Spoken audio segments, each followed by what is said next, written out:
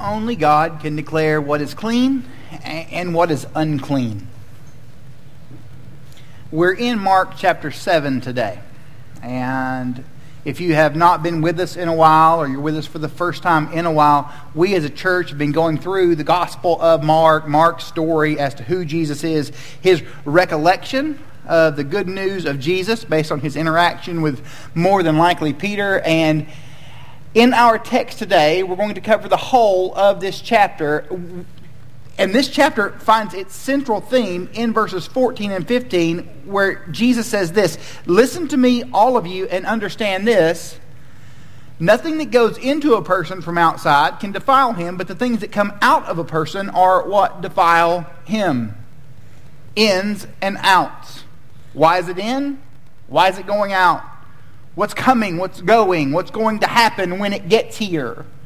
What's taking place that's going to affect us? 3 weeks ago, I was walking in our church parking lot. It was one of those exercise walks where I wasn't going as fast as I should probably go, but I was going faster than a normal person should. And as I'm walking through the parking lot, I look over and I notice that one of the gentlemen who's been here in the room putting the tile down throughout our church, he's looking for me. And as he sees me walking in the parking lot, he begins to wave at me, trying to get my attention, trying to get me to come into the building. And I was really nervous because I don't like when bad things happen and I'm the only person that's here.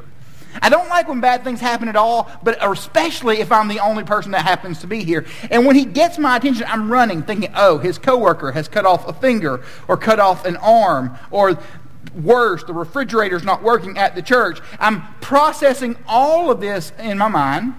When I get there to him, he said to me, "I want to show you something." He runs me into this room right here. He points to that garbage can at the back of the room. I'm not lying. If you felt like you need to turn your head, it's back there, I promise.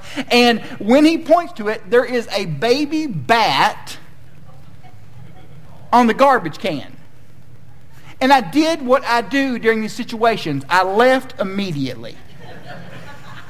I called Jared to let him know that there was a bat in the building. That night, there was a meeting.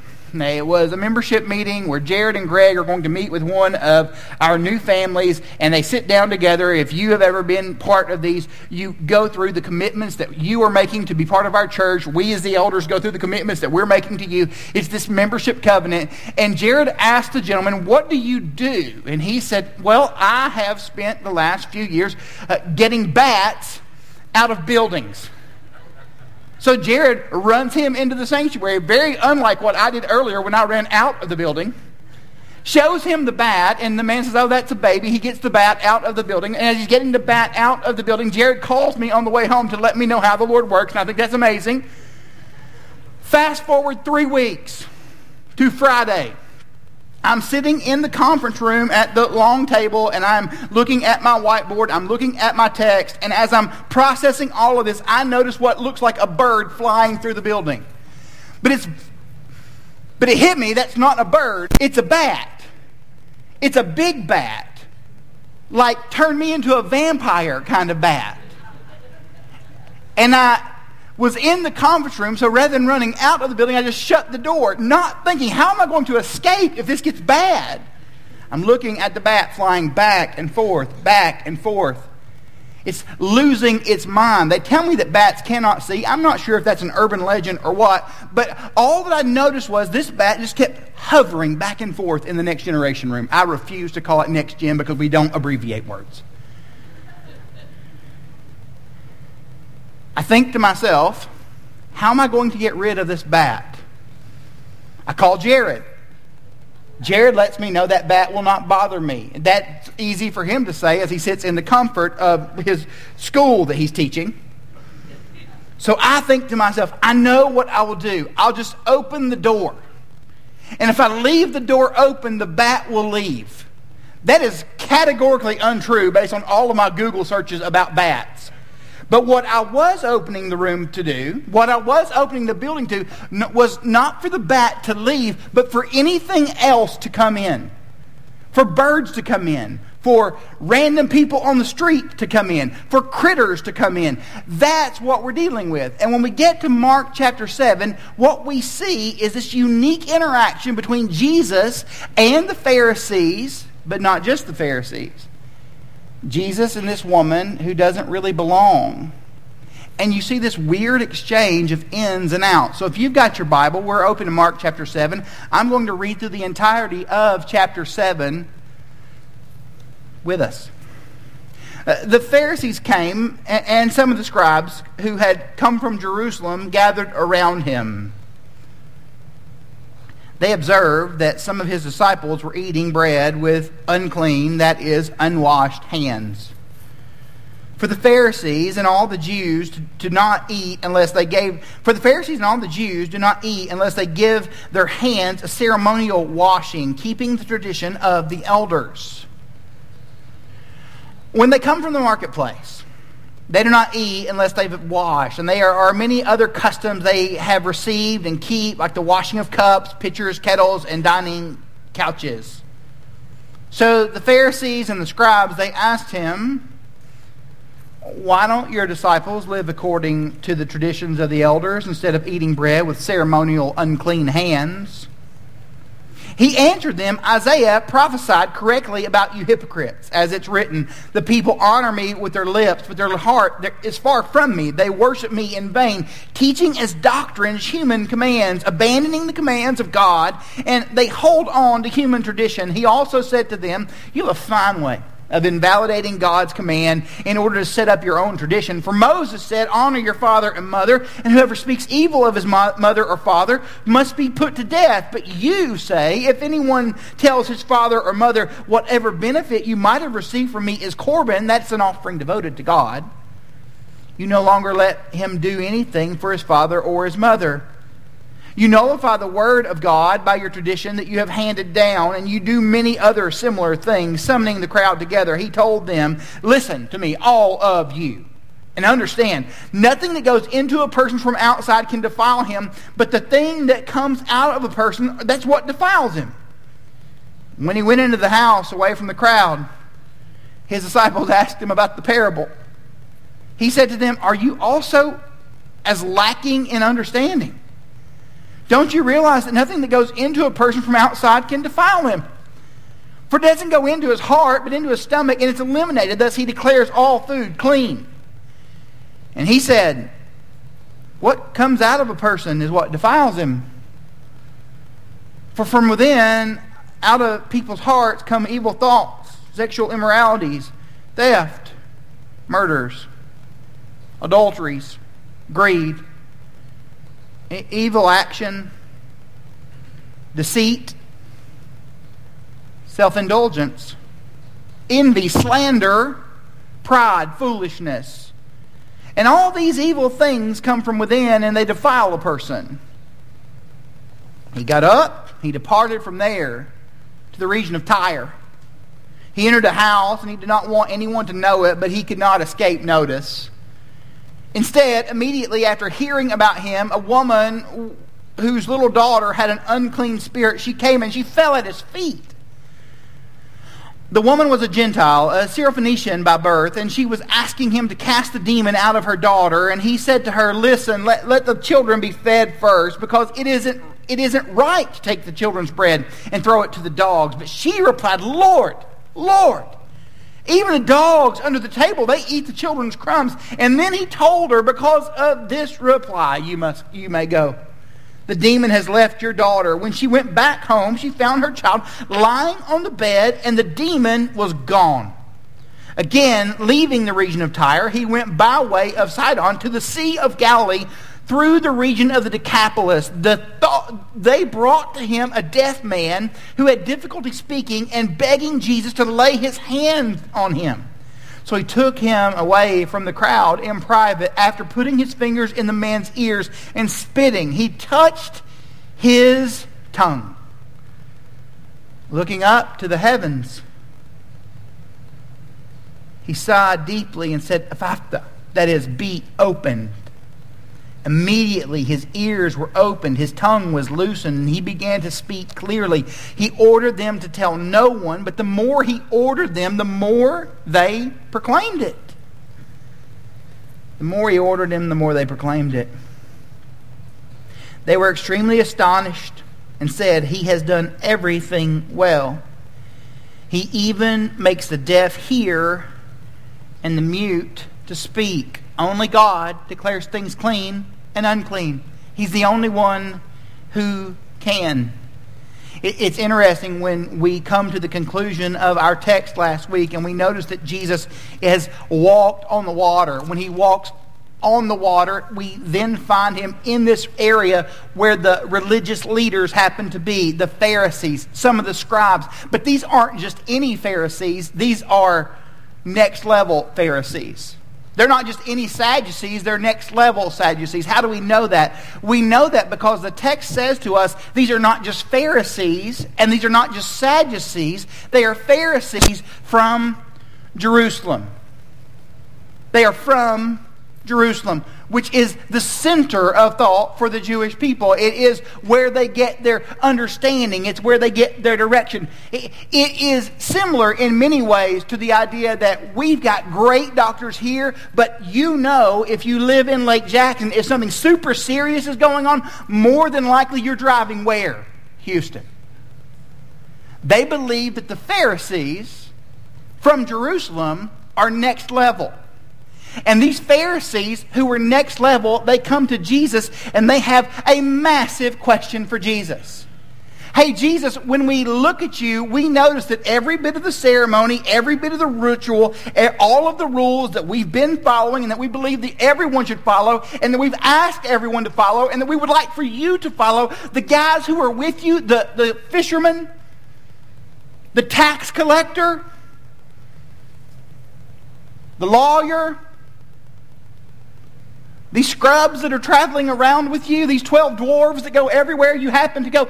Jesus, we notice that they don't do the things that we would have them to do and they don't act the way that we would have them to act. Can you deal with that? Multiple times in the New Testament, Jesus is very coy with the Pharisees, working around them. That's not what takes place here. When Jesus addresses the Pharisees in the passage, he does not indirectly deal with their sinful hearts. He directly deals with it. And when he directly deals with the sinful hearts of these Pharisees, he comes after them from Isaiah, something from which they would know. He says to them, he prophesied about you hypocrites. Now, if you are unfamiliar with the word hypocrite, hip-hop anonymous, I'm not sure what you know about hypocrites. The idea in the New Testament is very much tied to the play actors. They would have theaters, and there would be those who wore masks. And Jesus has just said to these Pharisees who are the religious right, the ritually right, those who believe that they are correct, you're just wearing a mask. Pharisees are never portrayed as the good guys. If you were a good guy because you are religiously active and you have really perfect religious attendance, then the Pharisees would be the good vegetables in those cartoons. They never are. They're always portrayed as wicked because they are always interacting with Jesus in a way that exposes their wicked hearts. You mask wearer.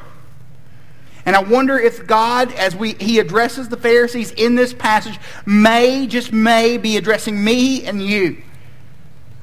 Our wickedness and our mask wearing. As we say that we love God with our hearts, but the way that we treat others and the way that we respond to what he would actually have us to be and who he would actually have us to be, those things are far from us. He then says this, you honor me with your lips. Make a mental note there that he addresses the idea that Isaiah references the lips. You honor me with your lips, but your heart, it's far from me. They worship me in vain, teaching as doctrine human commands.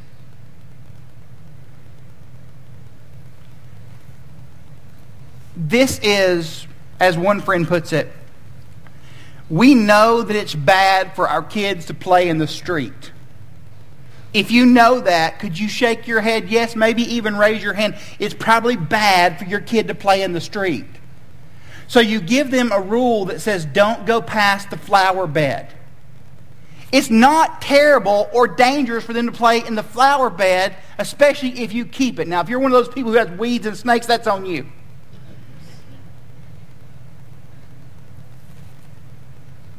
The Pharisees have given rules based on their interpretation of what Scripture says as opposed to what Scripture is actually saying. And they have heaped extra laws on top of the Jewish people who were already working with 613. They've made it difficult for normal, everyday people to interact with God. They believed they were protecting God. And Jesus says to them, you're just really, really far away. Abandoning the command of God, you hold on to human tradition. So you had what God told you to do, and that wasn't good enough for you. So you've rewritten the rules.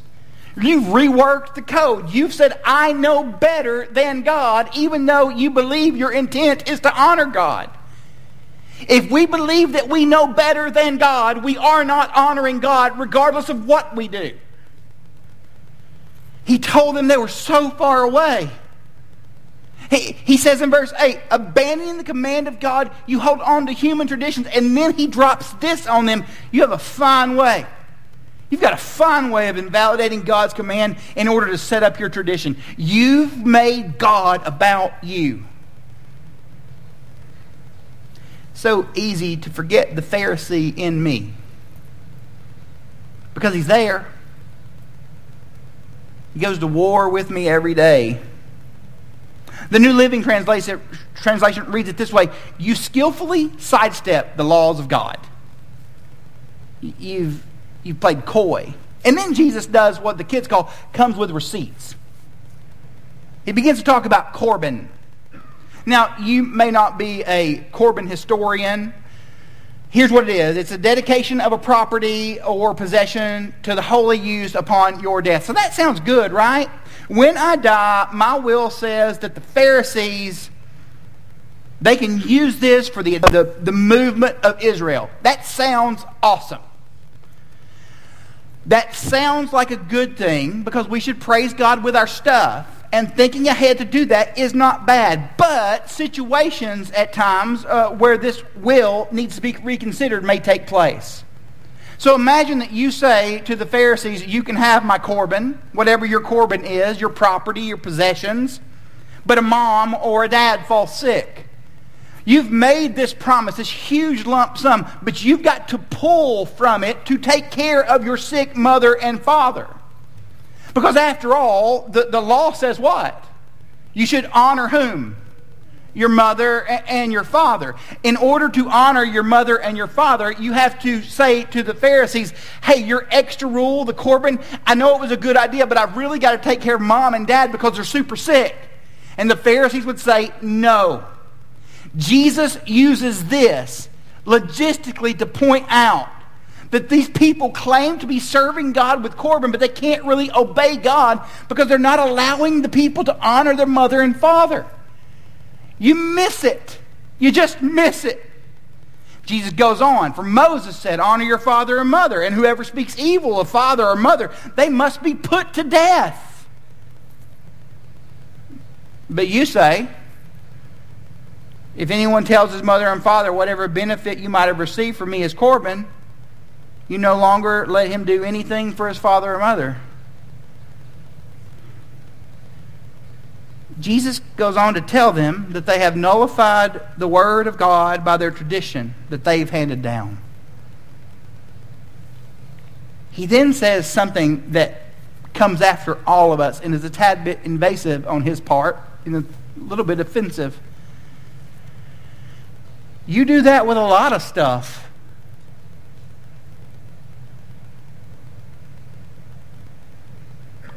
You skillfully sidestep God's law for your benefit. The Pharisees, they know a lot about the Torah, and they're puffed up with pride because they know a lot about it. And that posture reeks of the stench of death.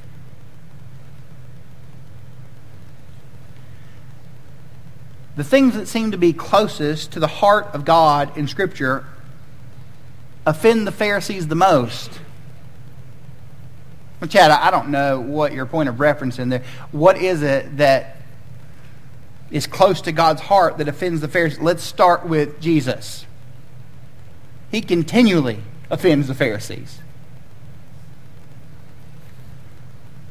The loving kindness that we're called to in Micah 6:8, which is reaffirmed in Mark 12:30 and 31 in the Great Commandment, offends the hearts of Pharisees.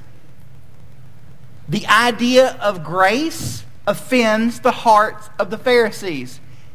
It's so ironic to me that those of us who claim to be people who believe in the doctrine of grace and the truth of grace seem at times to be the least gracious people.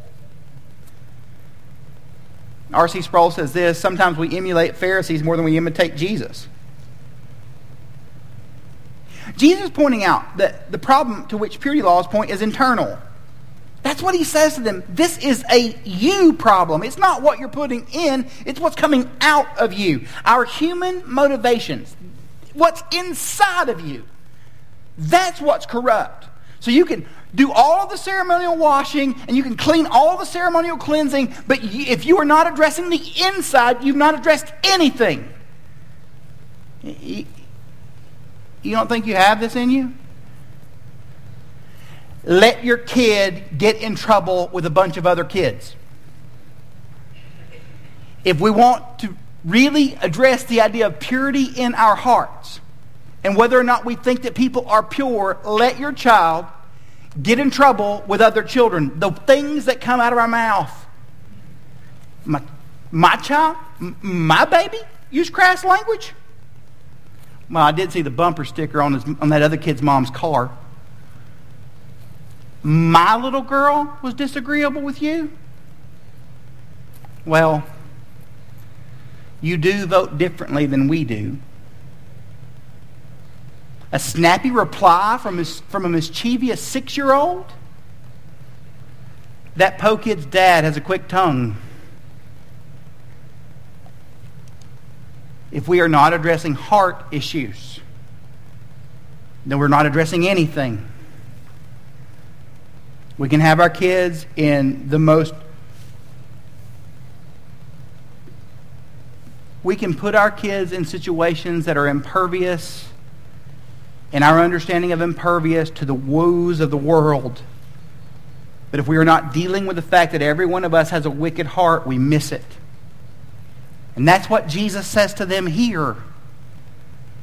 Your heart is far from me. Summoning the crowd, he told them, listen to me, all of you, and understand.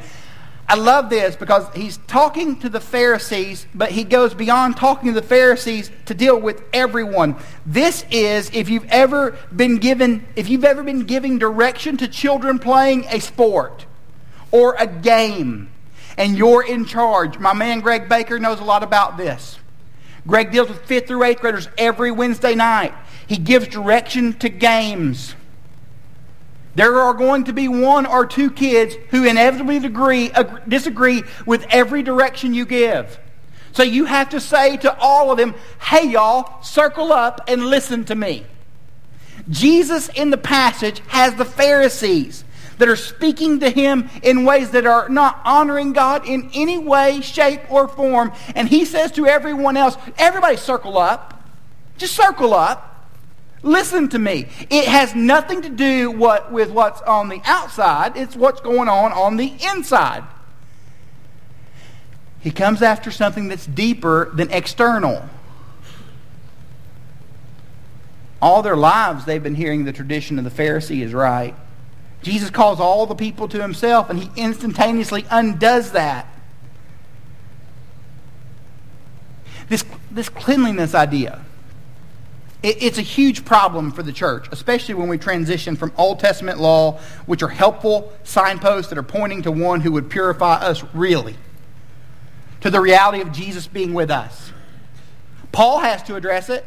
He addressed it in the New Testament multiple times. Mark addresses it here because he's got a Gentile audience in some belief. We're addressing these things because it's a real problem for us. The Old Testament laws, they spoke of purity. Everything serves as a sign to move you to your need of it. Everything that we see in these laws in the Old Testament are pointing you to the fact that you are impure. And Jesus is the destination. When Jesus arrives, he undoes it all. He has opened up the idea that we can walk with God and know God and trust God and believe God. He has made it so that our purity is something that we can know. Purity is a person. He's doing this crowd, this public teaching. One writer says this, curiously, the righteous Pharisees, they have little historical impact, save for a brief time in a remote corner of the Roman Empire. But Jesus and his disciples, and these disciples, the 11, we don't count Judas. They're an ornery, undependable, hopelessly flawed group of people. They are moved by the power of the gospel, and that it would offer free forgiveness to the worst sinners and traitors. The Lord used these men to change the world. Calls the disciples in. Verse 17. When they got to the house, away from the crowd, and he's already dealt with the crowd. Y'all listen up. Gets to the disciples, they don't get it. Because they are a tad bit doofusy sometimes. That wasn't in a commentary. It's for free. When he went into the house away from the crowd, his disciples asked him about the parable. And he said to them, are you also lacking in understanding? You don't get it yet? Don't you realize that nothing going into the person from outside can defile him? Then Jesus has to explain the potty to them. That's what happens in the next few verses. But they are ignorant at this point. They've been ignorant throughout. They're ignorant when he feeds the crowd. 5,000 people, they miss it. They're ignorant when he walks on water. They're ignorant when he declares the reality of his presence. They're ignorant that Jesus just said, I'm standing here as purity in your midst, and all of these people miss it. 19, for it doesn't go into a heart, but into the stomach, and it's eliminated. And he said, what comes out of a person is what defiles him. We then move to this next portion of the story. And in the next portion of the story, they leave their typical Jewish surroundings, and they go to the outskirts, this place called Tyre. He departed to the region of Tyre. He entered a house and did not want anyone to know it, but he could not escape notice. Instead, immediately after hearing about him, a woman whose little girl had an unclean spirit, she came and she fell at his feet. And if you're a parent who's ever had a kid who has any type of sickness whatsoever, you know the extent to which you will go to help them get better. You go to doctors, you go to nurses, you start Googling things, which is a bad thing to do. The woman was a Gentile, a Syrophoenician by birth. She's a Greek-speaking Syrian Phoenician woman. Lincoln Duncan says, if Paul is a Pharisee of Pharisees, this lady is a Gentile of Gentiles. Matthew tells us that Jesus tries to dismiss her twice. And here's what she said to Jesus. She was asking him to cast the demon out. 2 times Jesus says something. It would be wrong it would just be wrong. I wasn't sent for you. I shouldn't give the children's bread to you. She's begging Jesus, asking him. And it seems like, this is weird. You would think that if you read the other gospel writer, he would make it cleaner. Like, look, but Matthew shows us how gentle Jesus is. Matthew's worse. It's worse. She's begging Jesus. She's not the only one begging. The disciples, they're begging too.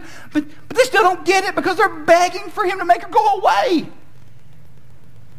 They don't get that he's just declared that cleanliness is not something that just belongs to them. 27, he said to her, let the children be fed first, because it isn't right to take the children's bread and throw it to the dogs.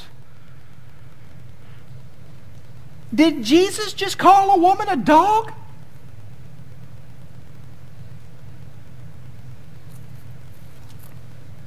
Jewish people, because of their cleanliness rules, would not really interact with dogs. Dogs were scavengers. They were problematic. I'd probably agree with them.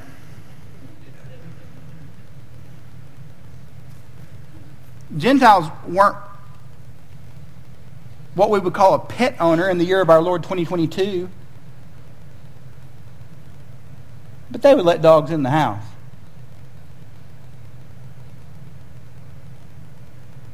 They would sit there at the table and eat from the kids. Jesus knows who he's talking to. She says to him,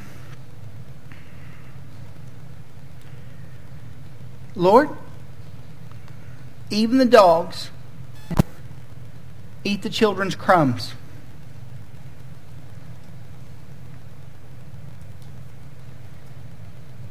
She knew what every single one of us need to remind ourselves of every single day. Jesus is not going to let anyone who comes to him go away with nothing. In the summer of 2004, I was preaching at a camp 2 hours from my house in Chattanooga. My grandmother had never been to see me preach at any event whatsoever, and she finally visited. She never would come. She didn't even drive. Someone brought her, my 2 cousins or something. But this was close enough for them to come. And she told me she was going to bring some things that I loved.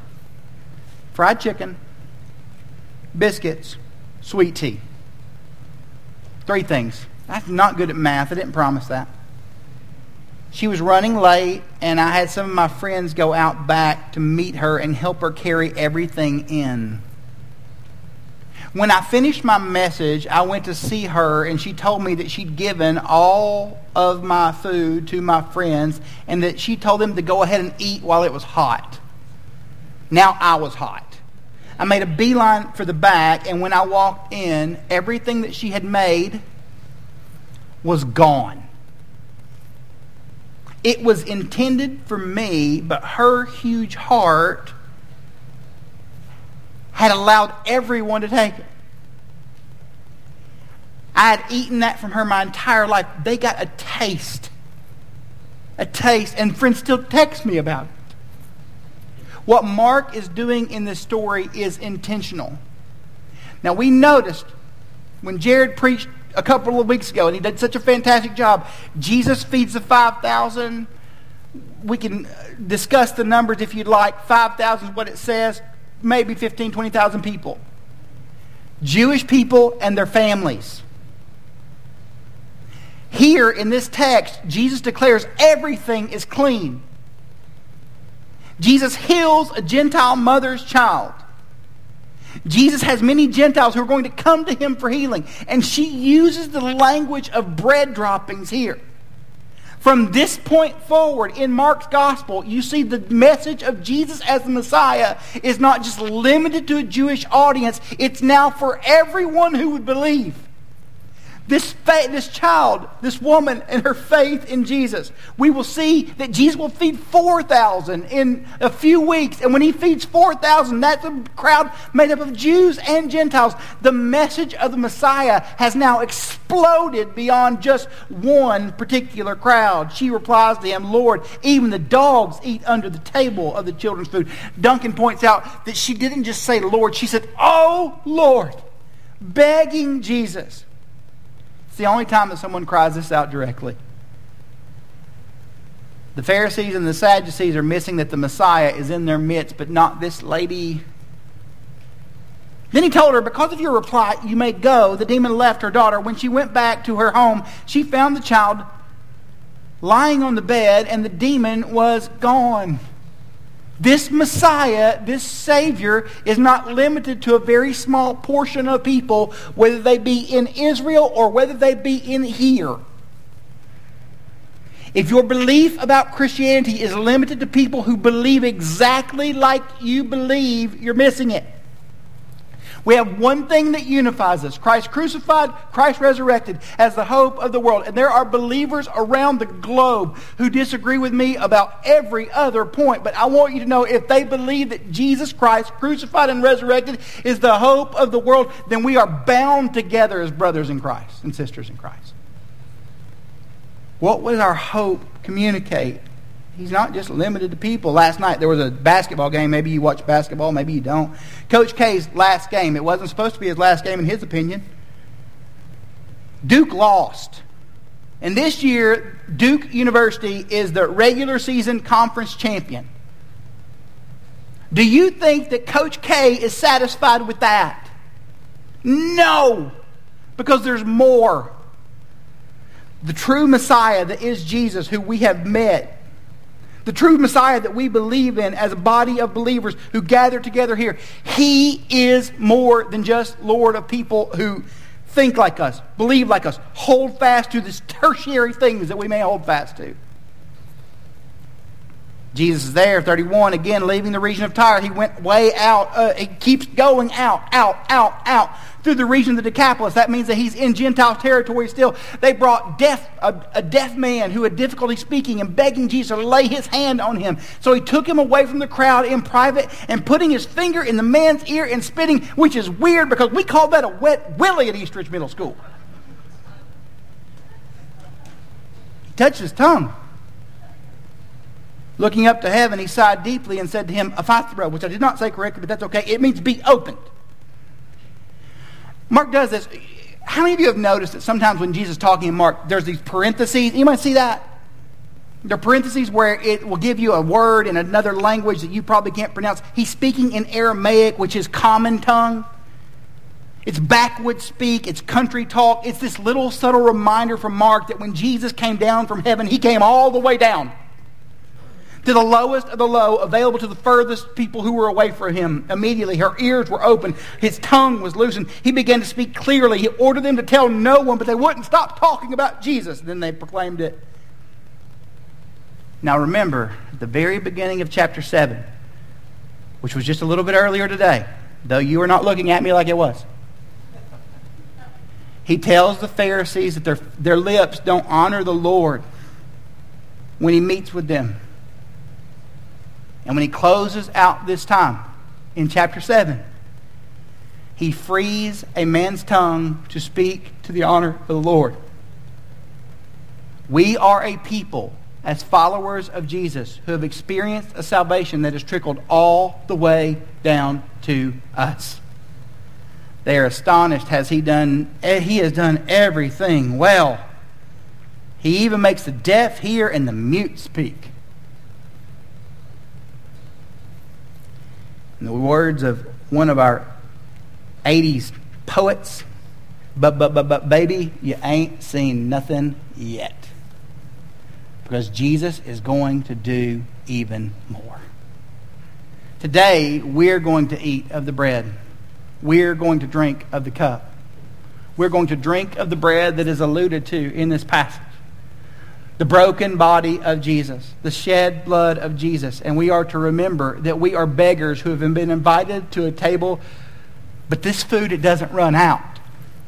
That we are people who are deaf and who have mute mouths, who have been given ears to hear and words to speak. We have been invited to the kingdom of God to be part of who Jesus is and why Jesus is that, and to be people who declare that our Messiah has no limits.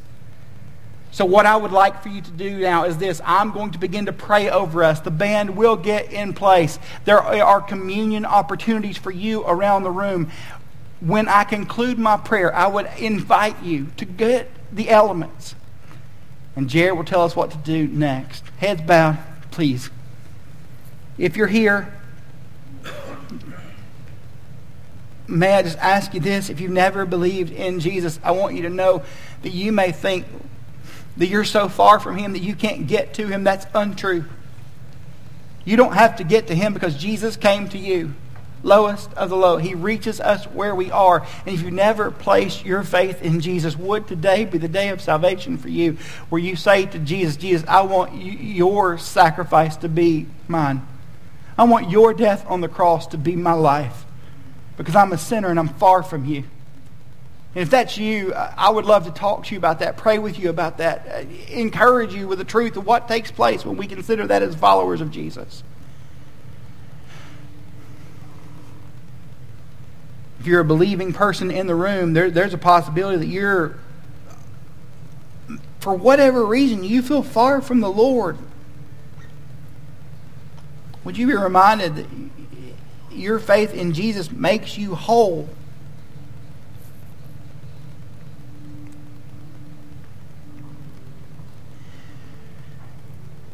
Father, as we look into your word, I pray that it has made you clear. Lord, I pray that you have preached a better sermon than the one that I preached. I pray that you will speak to us as your people, and we will hear from you as people who know you and trust you. Father, I pray that you will help us to see what it means to be yours. Lord, I pray for those in the room like me who have Pharisaical leanings. God, I pray that you would help us to see that impurity is in us. That our hope is that you have come from outside. Lord, you make us clean. You make us whole. And if you have not dealt with our sin, then our sin is not dealt with, no matter how lined up our lives may seem to other people.